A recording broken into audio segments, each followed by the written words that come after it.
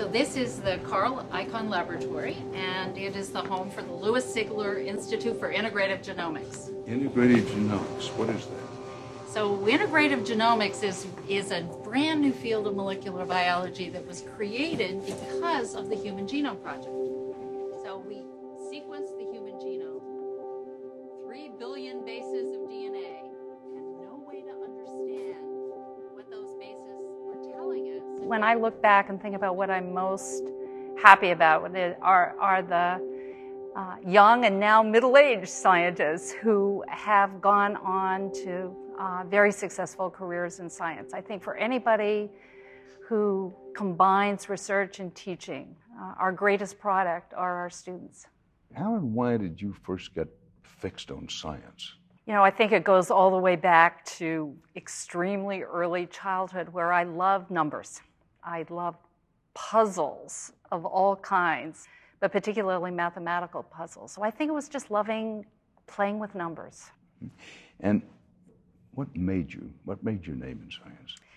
I think it was a set of experiments that I did as a postdoctoral fellow at the National Institutes of Health in Bethesda, Maryland. This was at the very early days of recombinant DNA. This huge breakthrough, this ability to reach into a genome and pull out a single gene and then study its structure was suddenly possible. And I was in a laboratory of a man named Philip Leader, one of the country's great scientists, who had given me the project of doing this for the very first time. And after a lot of stumbles and a lot of blind alleys, we were able to isolate a gene and for the very first time see how a gene is organized and structured. And if it had been as we had predicted, based on what we knew, it would have been a wonderful thing, but it wouldn't have been as exciting as what we discovered when we looked at this gene, which was that it was organized completely differently than what we thought. And it was one of those, earth-shattering moments where you realize, once again, Mother Nature had thrown you a curveball and had done something that took us years and years to really understand. Well, from that, and it hasn't been that long ago, we now have this wonderful and to me mysterious world of synthetic biology. Yes. And I think it's really an exciting opportunity to put biology to work for the good of mankind.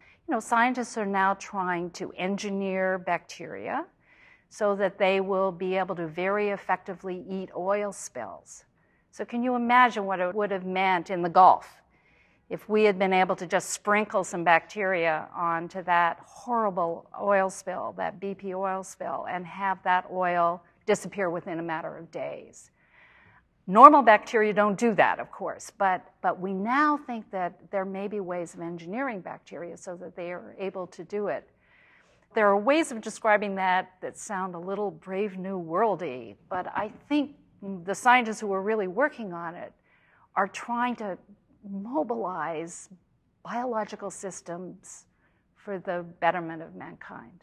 But the flip side of that is, in the hands of a terrorist, it has that potential as well when you can create what only nature previously created.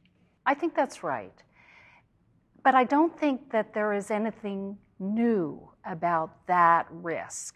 There were many periods in the 20th century where a scientific discovery could have been used, and in some cases was used for destruction. The atomic bomb is obviously the best example of that. But in the hands of wise, policymakers, the power of that science can be directed toward good in the case of nuclear energy. So I think what you're saying is absolutely true about synthetic biology, but I think that's always going to be true with a scientific discovery. And this building was built when? This was built in 2003. And it doesn't just have molecular biologists in it. It has computer scientists, has chemical engineers, it has physicists, it has biophysicists. And the whole purpose of creating this building was to bring all of these disciplines together, because the new biology is a very different kettle of fish than the old biology, and it needs interactions with all of these other disciplines. And the biggest difference between biology today and the old biology, you called it, is? Big data. Big data. Big data. So what the Genome Sounds Project... like a mafia boss or something. I know, it sounds slightly daunting, but it sort of this change where we can create more data than we can actually analyze at any given time. And so a lot of what goes on in this building is both generating the data, but then we have a whole nother group of people who are trying to figure out better ways to extract new knowledge out of the data. It's a sea change in biology. Well, question about big data. Is this a field for employment of people who study in science? Yes, and probably the biggest growth industry right now in biology, the biggest growth field, are individuals who have really deep quantitative skills. So computer scientists, physicists who can bring their toolkits, which they learn in graduate school, to bear on biological problems.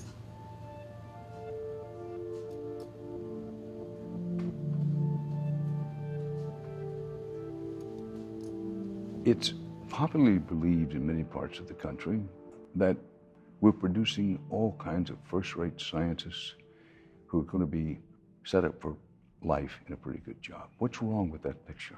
The picture is I would say, very field-specific.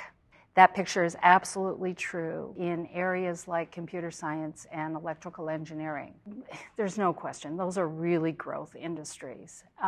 If you look at my own field, which is biomedical science, the picture is much more cloudy, I would say.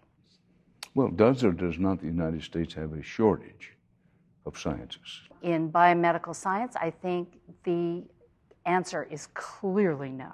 We do not have a shortage.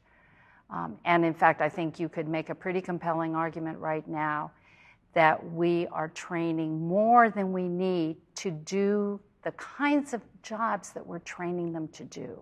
And so I think one of the big debates in the field right now is whether we need to be changing the nature of our graduate education in biomedical science so that we are better preparing those students for the real jobs that are out there for PhD.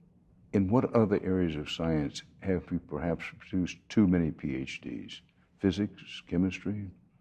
You know, I'm a great admirer of the physics community itself. And probably 20 years ago, the physics community took a look at the career prospects of its PhD graduates and saw, I think correctly, that they were beginning to overproduce PhDs in physics. What the community did together is it exercised a little birth control. And so it actually reduced the number of students it was producing. And as a consequence, I think there is a reasonable steady state that now exists in physics. And I think it's very healthy for the field. And I think it's something that biomedical science, which has not been able to exercise birth control, ironically, given that it should understand birth control. If you look at chemistry, chemistry has been at steady state for at least 20 years. And by that, it means that it is producing roughly the same number of PhDs every year. And the evidence that those PhDs are finding good, productive jobs, jobs that take advantage of their education, is good. They are producing roughly the right number of PhDs for what the economy can absorb. I thought biomedicine, biotech was going to be the boom industry of the 21st century. And to a certain extent, I think that it has proven to be the case. Its success over the last 50, 60 years has just been extraordinary. You know, 25 years ago, would we have believed that HIV is now a chronic disease?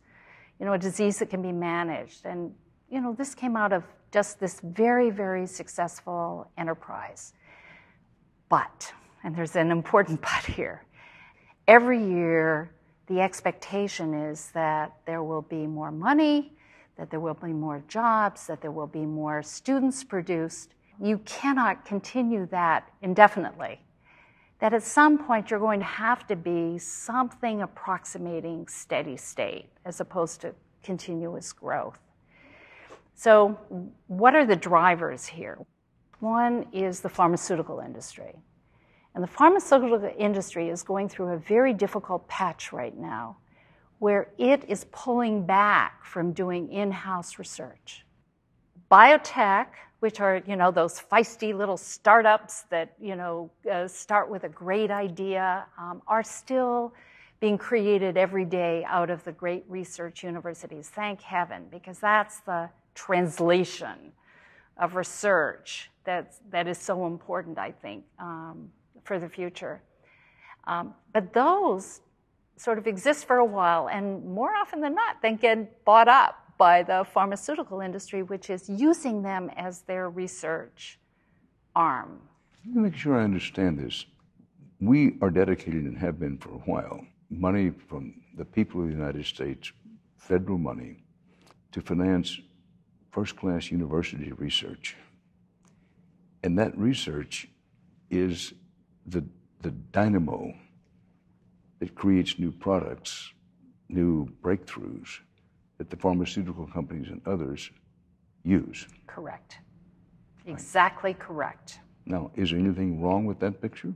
No, I think the picture is the right picture, but it's really critical that we understand that the role of the universities is to do the groundbreaking, paradigm-shifting kind of work that then can be translated, often through these little startup biotech companies, to the pharmaceutical companies. So absolutely, that is the right model. The question that you're interested in is, how big should that enterprise be? And how many well-trained, brilliant scientists do we need to feed that ecosystem? And the worry, I think, right now in biomedical science is that we are training too many scientists that can be absorbed by this ecosystem. Well, to a skeptical viewer at home, it can't be that if you graduate with a PhD in science, that you'll have a hard time finding a job. You will not have difficulty finding a job. I think the question that I would ask as a taxpayer is the work you're going to do in that job a payback for the federal investment in your very lengthy training? Because one of the symptoms of the pathology in the system right now is the length of training that it takes to get from a beginning graduate student to someone who has what we would think of as a real job in the real economy. And that number has been growing and growing and growing, and it's strictly market determined. In other words, as it gets harder and harder to find one of those jobs, you stay in training positions longer and longer and longer. And I refer to this phenomenon as circling LaGuardia. And they're waiting for their turn to land. And in this case, the landing is getting a position either in academia or getting a position in industry or government. But if you add up all of those jobs are smaller in number in terms of turnover than the number of PhDs we're producing. And so you have individuals who are 37, 38, 39 years old, arguably in the prime of their productive lives, earning less than the median income of the United States with a PhD and with years and years of post-PhD training. And a PhD in science, not PhD in science. Not what some would call the soft studies. I get into trouble if I use words like that at a university, so I'm going to avoid that one. But I would understand. Yeah. Well, you've described the system very well. In this system, who loses in the system? I think the system loses. I'm worried because I've spent years trying to talk the best Princeton undergraduates into thinking about going into science and to going to graduate school. And what I've seen over the last 25 years since I've been here is that that conversation is getting tougher and tougher and tougher, because these are smart young men and women. And they take a look at circling LaGuardia and they say, do I really want to be 38, 39 years old, still in this training position, earning a wage that will make it very difficult for me to, begin a middle-class life? I'm going to medical school, thank you very much, or I'm going off to Wall Street, or I'm going to go do something else. And if we're not attracting those students into biomedical science, and those were the students who were going into biomedical science in my generation, I think the enterprise itself is going to suffer in the long term. And what happens to the country? What happens to our world leadership in science? I think that we are at risk, because all you have to do is look at what is happening in the rest of the world. And I think particularly in Asia, but not exclusively in Asia, they're the best and the brightest are going into science and are seeing careers in science as one of the real mechanisms for social mobility in those countries.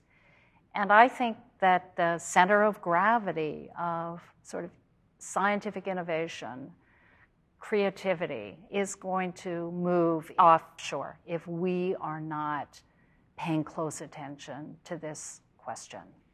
So here you have individuals who have dedicated their life to discovery, to doing as good science as they want to do it. Believe me, they are not doing it for the money. They are doing it because they love it. And they are seeing their funding being threatened and beginning to decline. And so, of course, they are loath to give up an aspect of the system that has helped them do this great science that, frankly, I think is beginning to be exploitative of these young scientists that we're training.